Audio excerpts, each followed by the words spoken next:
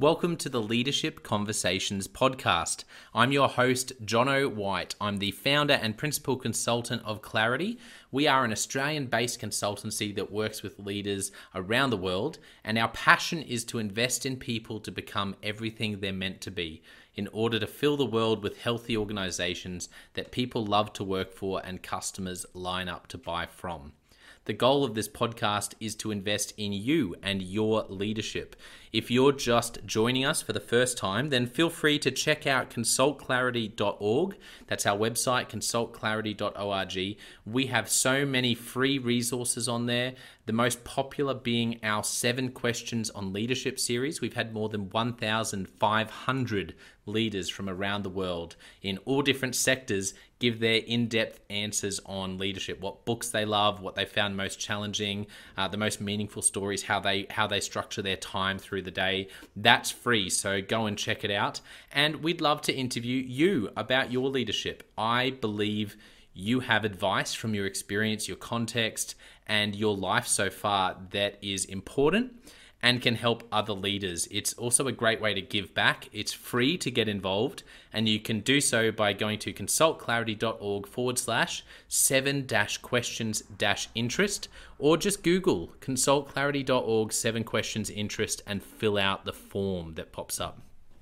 We have a free resource for you on our website. It's called Leadership Survival Guide. It's a 57-page ebook. It has interviews with 10 world-class leaders, and you can go to consultclarity.org. It's right at the top, and get that today. We also have a daily email that we send out to over 15,000 leaders, and that email contains the highlights, our best content from our podcasts, our blog, my book, the books that we're loving that are out there about leadership. It's also the best way to get access to our masterclasses and workshops before anyone else. And there's also exclusive and limited special options just for subscribers. And you can subscribe by going to consultclarity.org/subscribe. Now, my gift to you is to work incredibly hard to provide the best leadership content I can to invest in you and your leadership. So if you're finding our content helpful, if you find this podcast helpful, then your gift to me could be this. If you do find it helpful, then write a review or rate our content and make sure you subscribe or follow. I can't emphasize enough how helpful that is. It really does help us to get the word out there so we can invest in more leaders to become everything they're meant to be.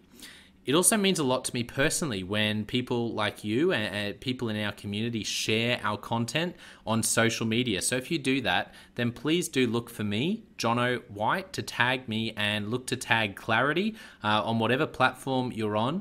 And our team, including me, I'm always looking to see when people have mentioned us so that I can engage with you. And also we look at sharing content. So if you write something about something we've done, there's also a good chance we'll share that with our followers. So if you could do that, that is a massive, massive help as we try to invest in as many leaders as we can around the world. Last of all, you can check out my book about how to deal with difficult people even if you hate conflict. It's called Step Up or Step Out. It's available on Amazon. You can just look up Step Up or Step Out Jono White, or you can go to store.consultclarity.org/book and check it out there. I have coached leader after leader after leader, and in more than 50% of the sessions, this topic comes up. How do I deal with this person? I'm finding it really difficult, and I just want to find a way that doesn't blow up to just to have a difficult conversation, to lead them better. How do I do that? There's a 3-step process that I outline in this book that I believe can help you. Okay, let's get into today's episode of the Leadership Conversations podcast. Enjoy.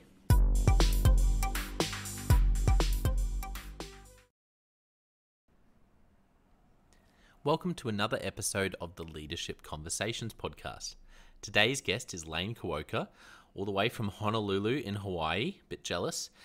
Lane is the podcaster, host of the podcast SimplePassiveCashflow.com. Welcome to my podcast, Lane. Hey, thanks for having me. So tell us a little bit about what you do, Lane.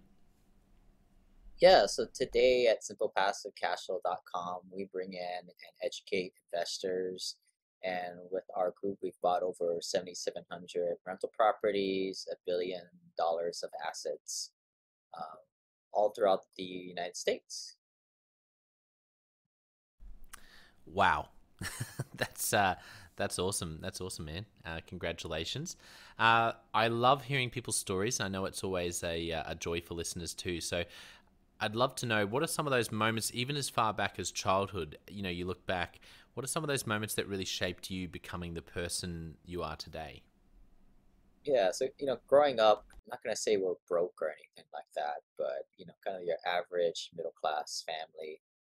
We were taught to be frugal with our money. We go to restaurants, we don't order soft drinks because that costs money. We get water. Um, Taught to be very frugal with our money and good savers. Very very early on, I was taught to when I had my first job at I think I was like 14 or 15. I saved a couple thousand of it to put to a retirement account back then. Um, that's the way I kind of grew up. And I call it the linear path. A lot of people kind of grow up on this path where you're taught to be a good little boy and girl and go to school, you study hard, you go to college and you get a degree and you work at that job for 40, 50 years and you buy a house, you have a family. Um, Partly along that way, I bought a rental property right out of college and I just started to rent it out. And I realized, wow, if I rent it out, I have this passive cash flow stream and I am exponentially growing my net worth to a point where I don't have to work at this day job I don't like anymore. Yeah, that's incredible. So, when did you? Because when you grow up like that, like so many of us do, there must have been some resistance in you to making that transition. Do you remember when you really first experienced or stepped out into this different way of thinking about money and about finances, rather than the 40 to 50 years in a career, safe retirement, work hard, be a good be a good boy sort of? When was that first stretch, or where you made a step in that other direction? Yeah, so I bought that first rental property and I was making positive cash flow and my tenant was paying down my mortgage for me. Realized it very early on. Wow, I was making 20 to 30% returns on my money when you include all the ways you make money with residential real estate, tax benefits, mortgage pay down, appreciation, and cash flow. And I realized, like, I was looking over at my stock market stuff that everybody says you're supposed to be doing, and I was like, well, maybe making single digits, high single digits, maybe. And I just at that time I just kept doing both, right? I bought a couple more units, and then at that point, this was probably several years into the rental real estate game. I just started to realize, like, why am I putting my money into this? Here in America, we have that 401k, or every country has that retirement plan where supposedly it's growing tax free. But you start to find other people doing this type of investing, whether you call it right pill or red pill investing, or more enlightened type of investing, non for the masses. And you start to realize that the wealthy do things very differently in this fashion. And at that point, I didn't see really any logical reason why to stay in these mutual funds and 401k retirement plans. I pulled the plug on that and I put Mm. it all into my residential uh, real estate portfolio. And kind of that was when I kind of never looked back. Yeah, that's so cool. I love that. I love that you've been through that yourself. You're walking the talk, and now you're helping other people to do the same thing. Knowing that some of our listeners are, may have never even heard of, investing in rental properties. Maybe it's something they've never considered. What would be sort of your ultimate? Obviously, we're going to explain where people can find you a little bit later on, so they can go and really dig in deep into everything you do, Lane. But for a starter, someone who's just never been exposed to this before, can you just unpack the basics of how you think about money, finances, and the core ideas of what you do? Yeah, I mean at the grassroots level, you're buying. The idea is to buy properties that cash flow on a positive basis, and doing that, you start with the property first. Property has to cash flow, and one of the ways we ensure that is we don't buy properties unless it meets a certain 1% rent to value ratio metric. So how do you find the rent to value ratio? Well, you take the monthly rents divided by the purchase price. So say you're buying a property that is $200,000. You're going to need to have that property rent for more than $2,000 a month.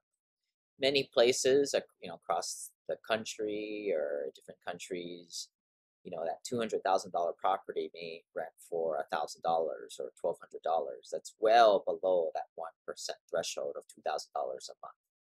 Um, what most people realize is their place that they live in, even though it might be a nice place to live in, good schools in the area, are not good places for rental properties. And many times the case is, they should invest out of their own backyard in a different state or possibly even a different country, where you can find Yeah. those properties there at 1% or higher. So for those like me who are heard 1% but are still trying to crunch numbers in their head, so can you just explain again how you work that out? So if I'm looking at a property, I'm in Brisbane in Australia, so I go and have a look at a property. What are the numbers I'm looking for, and what do I need to calculate to work out whether it's a fit? Right, right. So monthly rents divided by the purchase price. So what's sort of an average house that's out there? Yeah, no, What would that's a be good like the question. We can median do this home as a price? so yeah, the house prices here in Australia, particularly where I am in Brisbane, are skyrocketing. So your sort of average suburban um, house house price, say outside of the city, I'm sort of in close to the city, would be these days I'd have to say would probably be $700,000 or $800,000. Um, if you push out a bit further in the suburbs, and monthly rent for one of those sort of houses, say it was $700,000, and then I'd be guessing maybe monthly rent would be 500 a week would be maybe a ballpark. So you'd be looking at $2,166 monthly rent. So I'd be dividing that 2,166 by the total 700,000. 700 Is that what grand. you're saying? Yeah. Correct, and it's well below even 0.5% rent to value Yeah, ratio. yeah, So as okay. they say in California, no bueno, that ain't gonna work. But so I mean, I already know Australia, Europe, many parts of the country ain't gonna work, and Yeah. it's also compounded with the fact that in a lot of those countries, the lending is really horrible. The banks just don't lend. Yes. You're not going to get a good loan to value. You're not going to get a cash flow. Just not going to work. And even in America, like we don't invest in states like Hawaii, California, New York, Boston.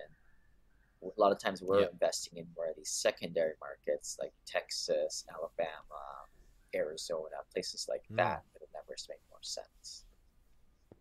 And the reason why we do that is we don't play Yep. the game of buy low and pray and hope that the price goes up. It typically happens like that, but we don't want to base our portfolio or investing off that. What we want is the guarantee money coming in from tenant pays the mortgage or pays the rents, we pay our mortgage, and we have excess at the end of the month every single month, even in bad times. So this is kind of a recession-proof type Yeah. of way of investing. Yeah, that's so cool. It's really interesting. So, I'd love to know. Do you have any favorite stories of your biggest wins on this journey, where it was um, a real sort of breakthrough moment for you, where you invested and that's been a really big win so far? Anything that comes to mind? Any moments where there've been sort of champagne Um, sort of moments? Well, not really any kind of like doom and gloom or Halloween horror stories types because, the way we do it is pretty boring, right? Like it takes a while. This is not a get rich quick scheme. this is, but like when you start to acquire more and more properties, it just kind of increases your portfolio. I bought my first rental property in 2009. By 2015, saving all my money from my day job, being pretty frugal back then, I was able to amass 11 rental properties. But like I think a couple of years ago, we started to buy 300 units apartment complexes. At that time, that was a big win, to kind of really step up to that commercial scale. But it all started with that first rental property. That's the hardest one to get, and that's kind of where we kind of help a lot of people, educate them, give them the confidence to be able to buy that first rental property. So, what advice would you give to those people who are listening, who want to buy their first rental property, knowing that once again this is something people can reach out to you and potentially work with you and your team to do that? But what advice would you give about how to go on that first journey? Yeah, a lot of it is numbers based. It's that we mentioned the 1% rent to value ratio. Once you find something that hits green on there, you have to analyze the property a little bit more in detail. People can go to simplepassivecashflow.com/analyzer and download my free spreadsheet there, and it breaks down all the expenses, repairs, maintenance, taxes, insurance, all those little things you're going to have to pay for, and make sure that you're going to still have a positive cash flow at the end of the month.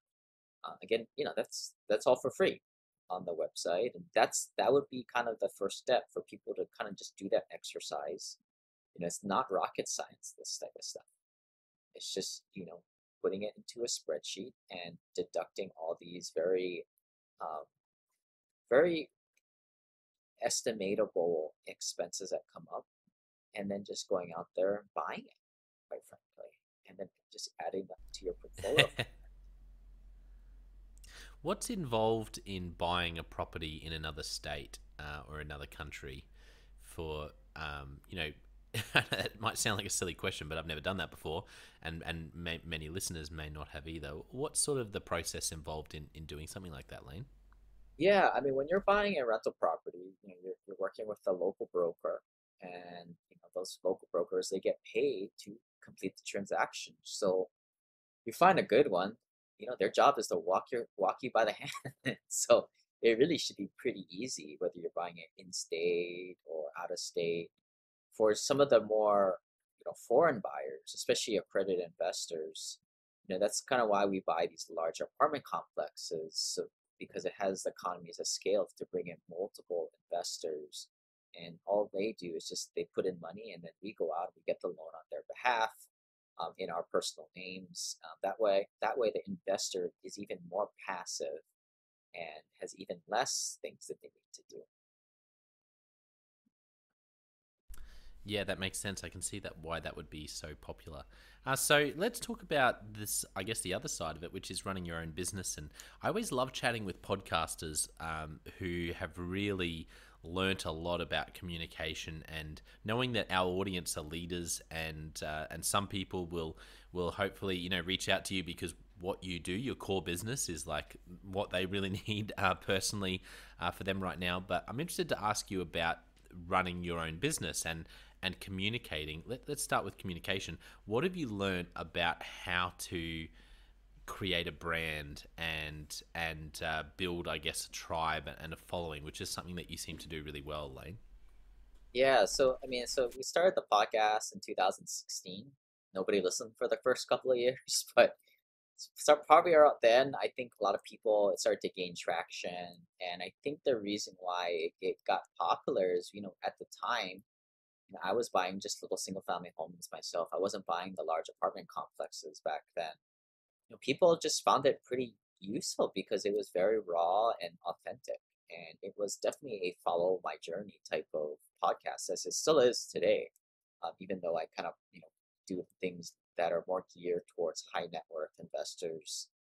Um, but I think that's the main thing: is be authentic, be your own voice. I bet you hear it a lot, but then again, you see so many podcasts that are just kind of lame duck, pretty flaccid in terms of like character and authenticity.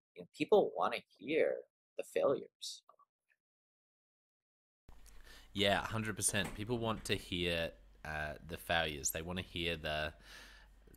the vulnerability, the authenticity, um, and do you have any other advice around content? Are you still really feeling like podcasts is where it's at for you, or do you sort of across your other sort of channels have any advice for people and leaders who really want to expand their reach? You know, as of right now, what's working for you in terms of channels and how to communicate? Yeah, I mean, the podcast is really how we got here. A lot of investors, busy high net worth people, they drive to work that they don't like in their cars.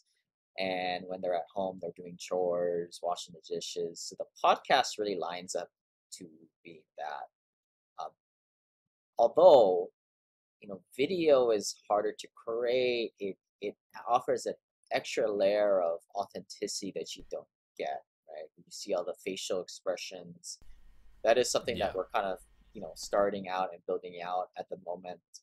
My We call it the rich uncle channel, or if you just search simple passive cash flow on YouTube, that's something that we're also growing it up, but it's for a different audience. Our accredited investor, more sophisticated investor, is on a podcast platform, but the rich uncle channel, the YouTube platform, is geared towards more of the younger people, the people in their teens or early 20s, or those guys in their Yeah. 30s or 40s that are still getting started financially. It doesn't matter what old you are, I guess, but it's just more where you are in terms of the net worth building journey. Let's just call it the guys under $1 million net worth. Um, I think they tend to watch a little more YouTube, for whether it's good or bad. A little shorter extension span, and that's just how we're kind of gearing up more of that channel. And as a Yeah. marketer, you kind of just try everything and see what works.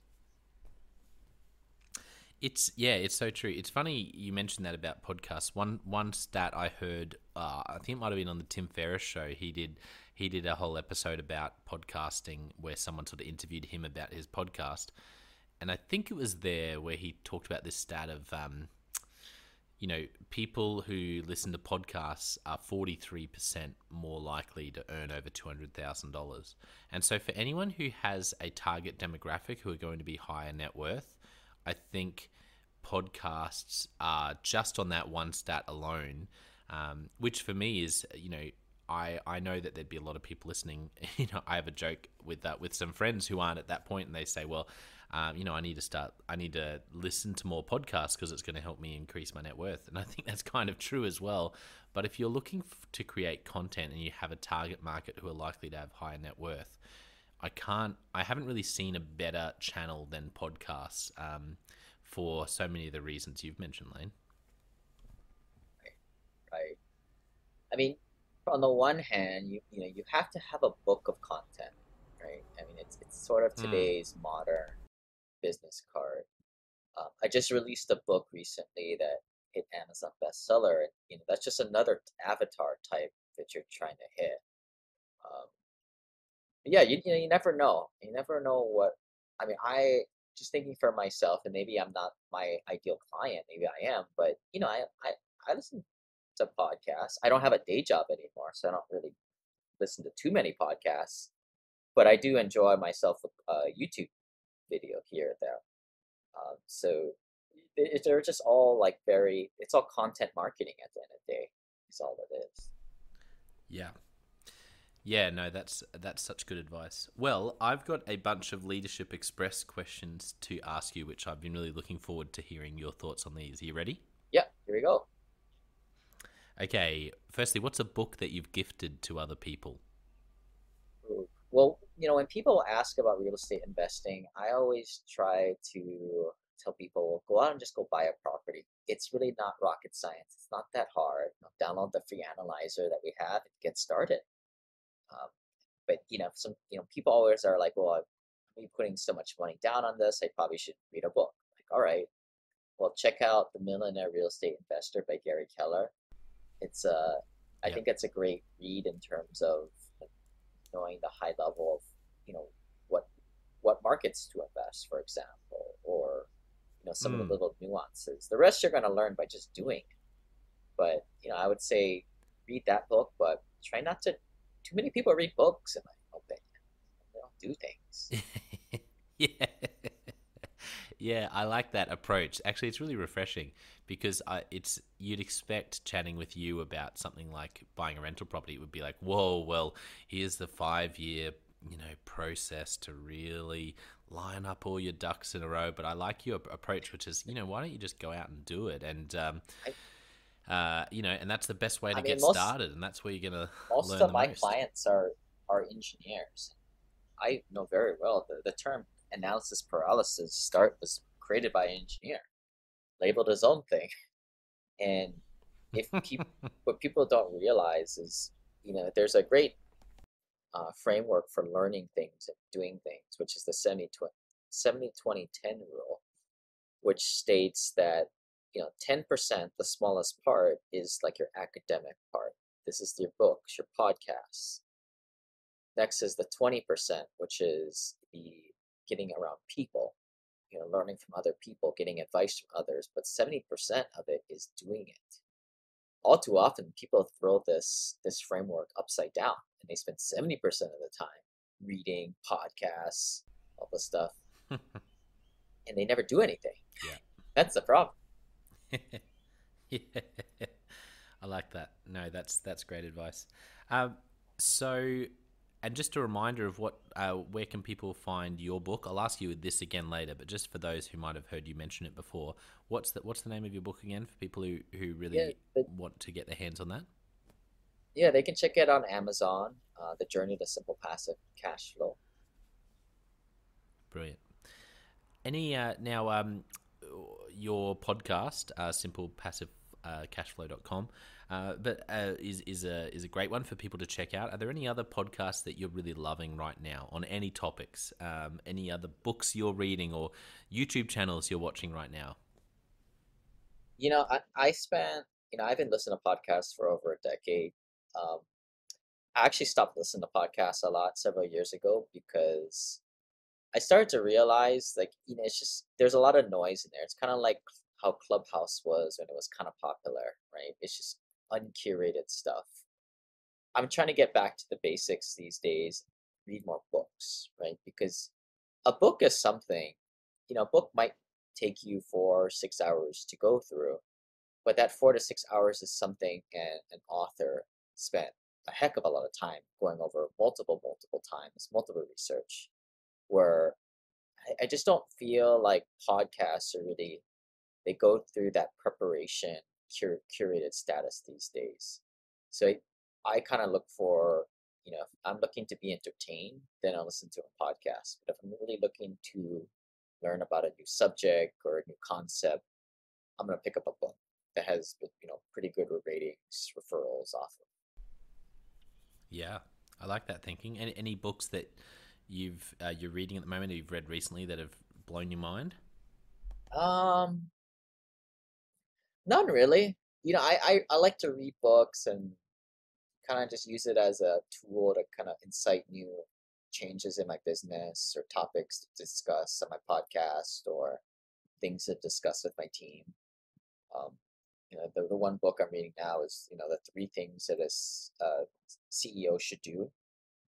I don't necessarily think it's a great book. I don't think it's that great, but it's gotten me to thinking about a couple of things, the way I do things. Yeah.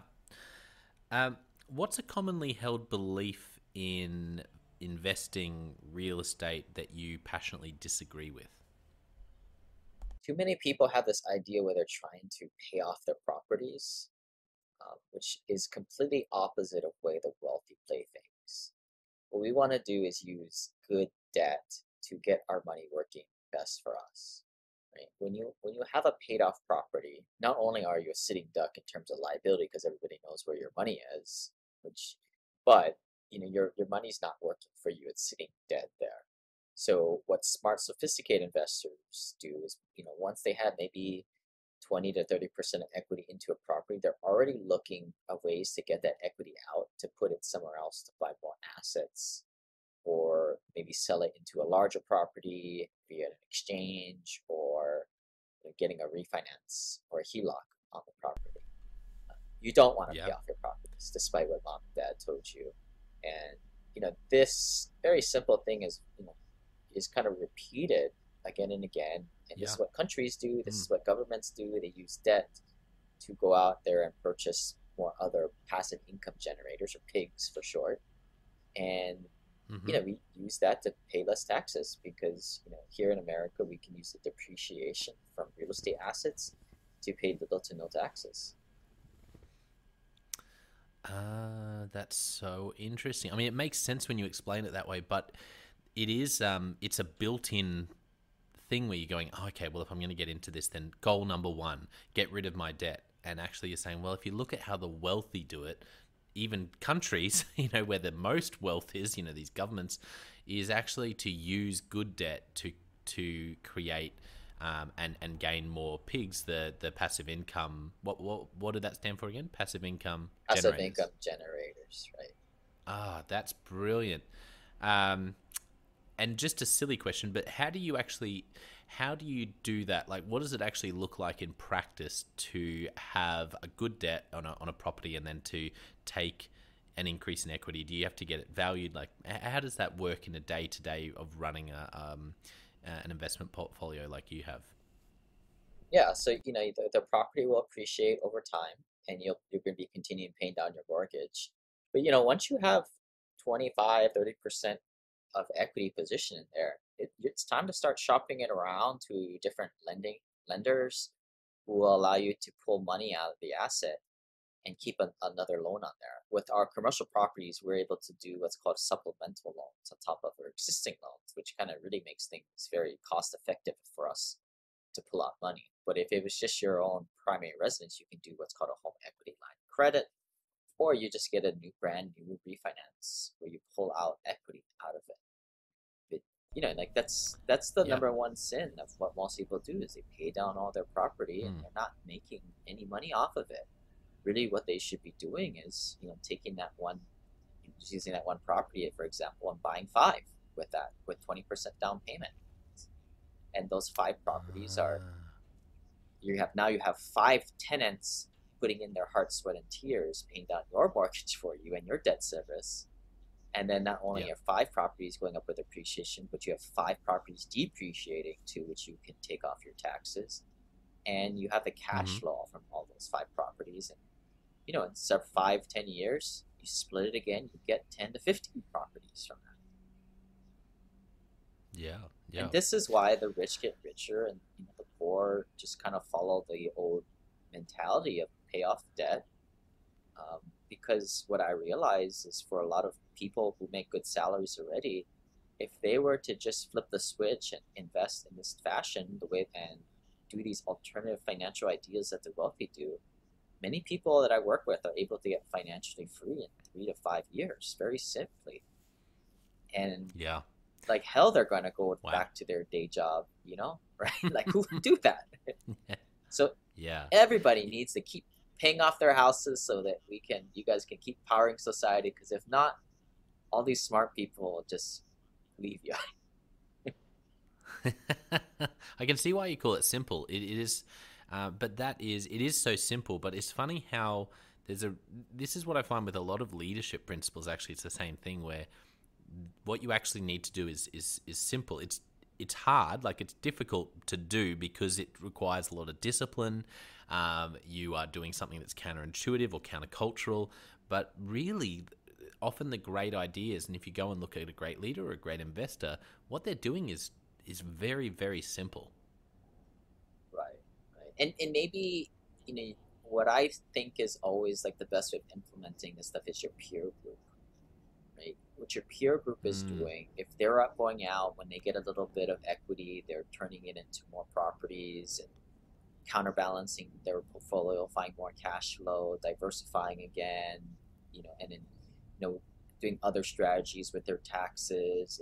And we didn't talk about infinite banking today, but that's another concept that the wealthy do. If you're kind of in that ethos of a lot of people doing that, it's second nature. But a lot of those things are very counterintuitive. Or what I mean, my parents think I'm crazy. yeah. Like Yeah. friends and family, they think this stuff that we do are absolutely crazy. And some people think that is actual like a sin to take money out of your home and not pay it down. They think that, or to take money out. I remember when I took money out of my Mm. 401k, I thought that I was being naughty. You're not supposed to do Yeah. that, right? But yet I see uh, these very high net worth, sophisticated people doing it, and I got confused and kind of I did it myself, and it made logical sense. But it did it, it took a few years till I felt comfortable doing it, right? yeah. Yeah.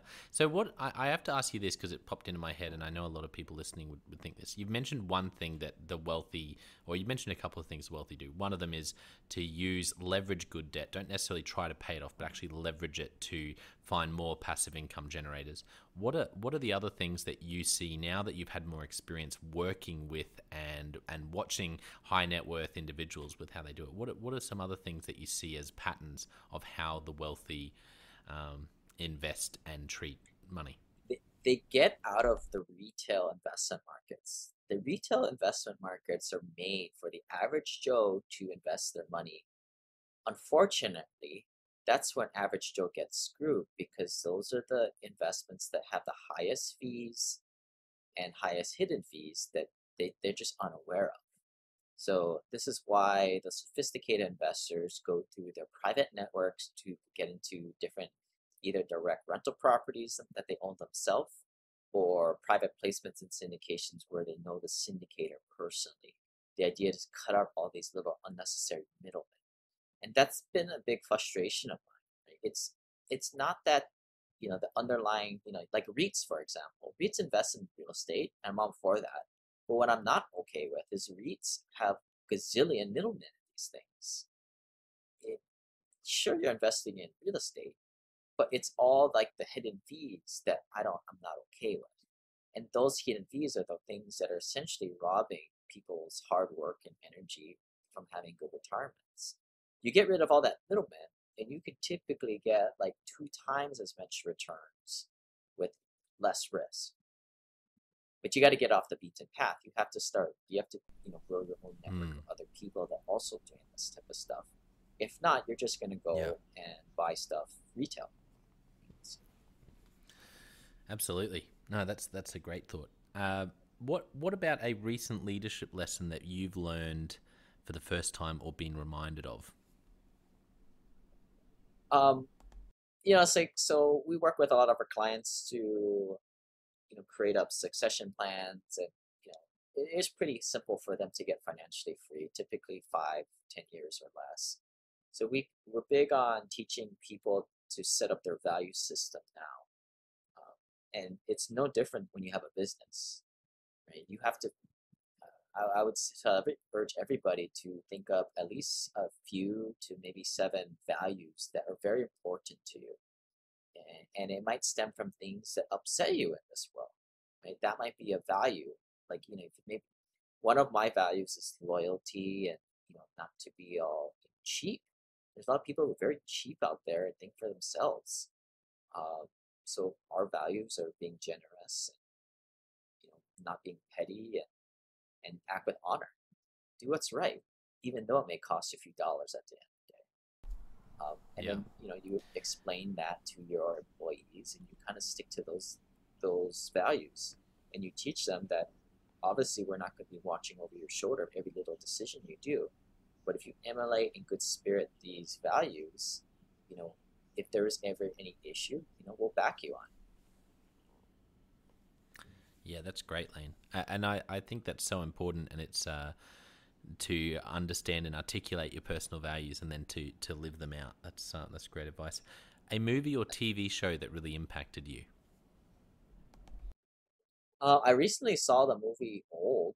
It's that movie where people get really old really fast, and I think it just reiterates that we never know when this time on Earth is going away, and potentially, if you wait the way you look at it, we're just in a waiting room, waiting to go on the next journey. Um, all this money, you can't take it in the next life with you, and And yeah, you never know when your day is last, yet you're trying to invest for forever. And those two are just contradictory, but you have to balance the two.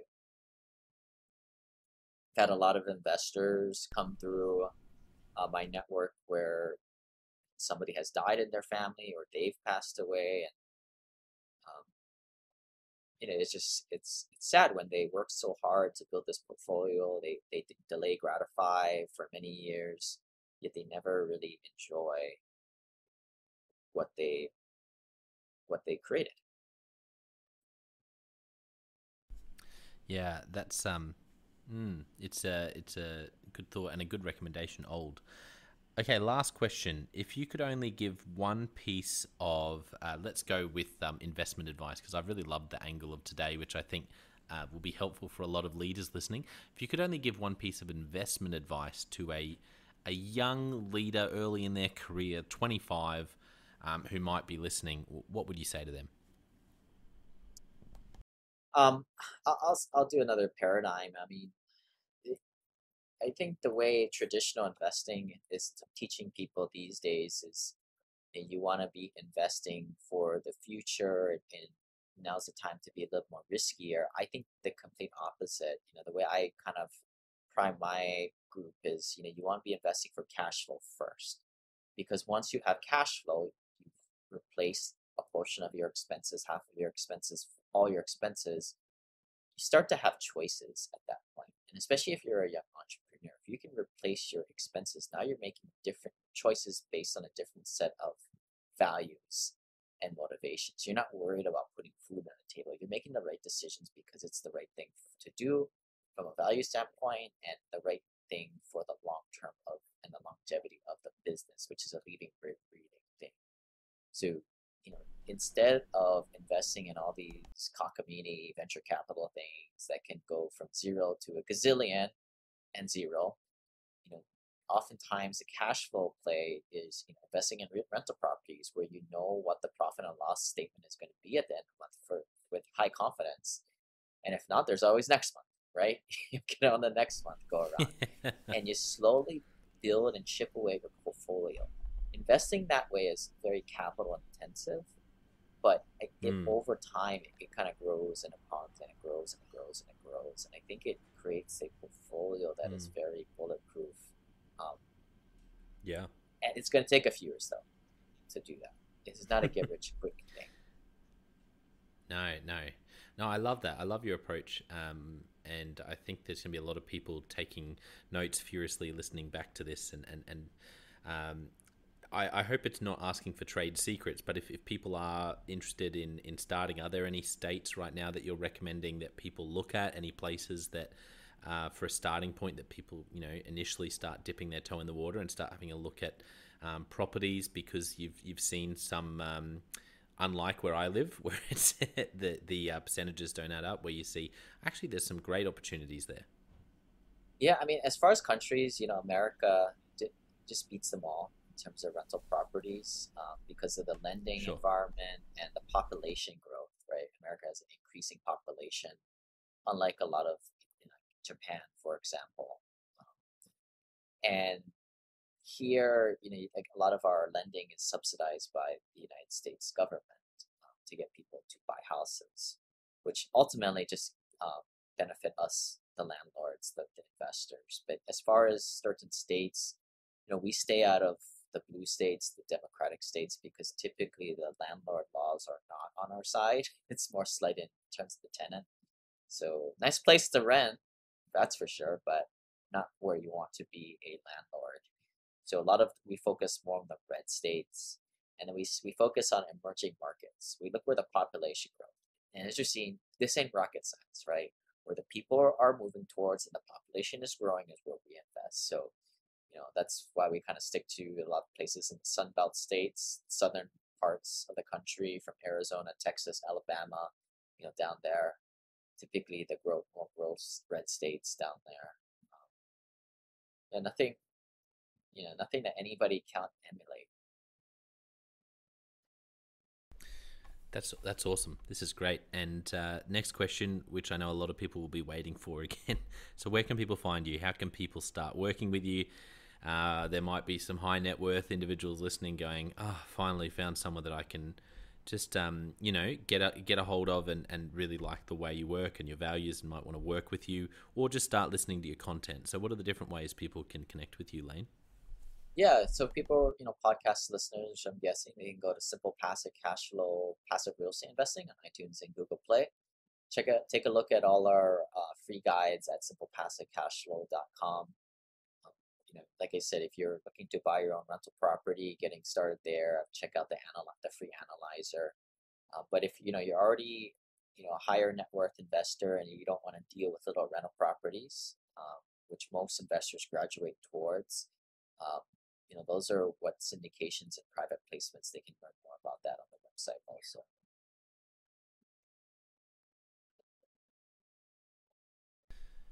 Awesome. Yeah, great. Well, I want to thank our listeners. It's been a bit of a different episode today, but this is what I love about leadership conversations. A little bit of entrepreneurship, a lot about investing, and I really believe today will have helped a lot of leaders in a different way than what we normally do, which is helping you to think about how you invest. And I think that's a great thing. I've certainly loved today. It's been so much fun. Don't forget, for our listeners, I also have the John O. White Leadership Podcast and Leadership Question of the Day, which is content to help you grow as a leader. But I want to finish today by saying a massive thank you to Lane. You have, as I said, one thing that really strikes me from today is that it's simple. And simple passive cash flow. I think I understand why you call it that now.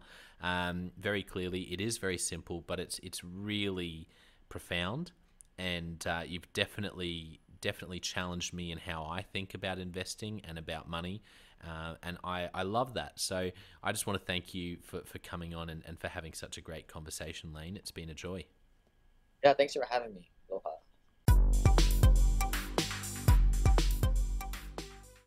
Well, I hope you enjoyed that episode of the Leadership Conversations podcast as much as I did. If you're joining us for the first time, don't forget to check out consultclarity.org. That's our website, consultclarity.org. We have so many free resources on there, including our 7 Questions on Leadership series. We've had more than 1,500 leaders from all over the world in all different roles, in different industries, answer these 7 questions on leadership, and leaders give these in-depth answers around how they spend their time, a book that's been significant for them. It's just a gold mine. It's completely free to access, so go to consultclarity.org and look for that.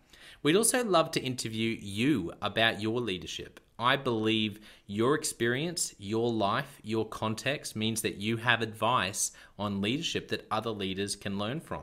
Yes, you. If you're going, not me, well, no, I really believe you would have something to add. So if you're looking for a way to give back, it's completely free to get involved. And we would love to interview you through the 7 Questions on Leadership. You just go to consultclarity.org/7-questions-interest, or Google consultclarity.org 7 questions interest and fill out the form and get involved. We have a free resource on our website called the Leadership Survival Guide. It's a 57-page ebook, 10 world-class leaders giving their thoughts on leadership, and that's completely free. It's available on our homepage, consultclarity.org, right at the top, so make sure you go and get that and download it today. And we have a free daily email that you can subscribe to. We send this out to over 15,000 leaders from around the world. And it contains the highlights of content from our podcasts, our blogs, our books we're reading. It's got the best content, and it gives you exclusive, limited, early access to our masterclasses, workshops, new products, special offers. It's all for our subscribers. You can go to consultclarity.org/subscribe and join 15,000 other leaders. And my gift to you is to work really hard, particularly through the Leadership Conversations podcast. I have been blown away by the quality of the leaders, and I'm learning as much as anyone in doing these interviews. So I'm having a great time. And my gift to you is to keep lining up the best leaders I can to invest in your leadership. Your gift to me, if you're finding this helpful, there is something that you could do that would help us out massively. And that is to write a review and to leave a rating for our podcast or wherever you're watching or listening to this. I can't tell you how much that helps us out. Also, subscribe or follow. It really does make a difference in helping us to help more leaders become everything they're meant to be. Another thing that means a lot to me personally is when I see our community share our content. So if you do share this or any other piece of content on social media, then thank you, and please do that. And look for me, John O'White, or Clarity, and tag us in your post. Our team is always looking for posts to engage with from our community, and there's also a chance that we'll share your content to go beyond and share it with our followers. Last of all, you can check out my book. It's called Step Up or Step Out: How to Deal with Difficult People Even If You Hate Conflict. I wrote this book because 50% of the coaching sessions I have with leaders, this topic comes up again and again and again. And it's this idea of, how do I have this difficult conversation? How do I lead this person better when I'm finding them difficult? Or in some cases, you look and you say, I think I might be leading a difficult person. They're just quite difficult to lead, or I'm finding them quite difficult to lead. So there's a 3-step process that I unpack in Step Up or Step Out. And the amazing thing, and I've literally done this myself, and I've heard it anecdotally from other leaders as I've coached them, is that if you follow this process, you will see that person step up and change their behavior or make a decision, which is to step out some of the time. 95% of the time, people will step up or step out in just 4 weeks. And I stand by that. It's you have to read the book to understand, but I really do believe in it, and I've experienced it firsthand. It works. So you can go to Amazon, look up Step Up or Step Out John O'White, or store.consultclarity.org/book. Well, thank you so much for listening. We're going to be back with a new episode next time of the Leadership Conversations podcast. And I hope today has helped you to take another step towards becoming the leader you're meant to be. See you next time.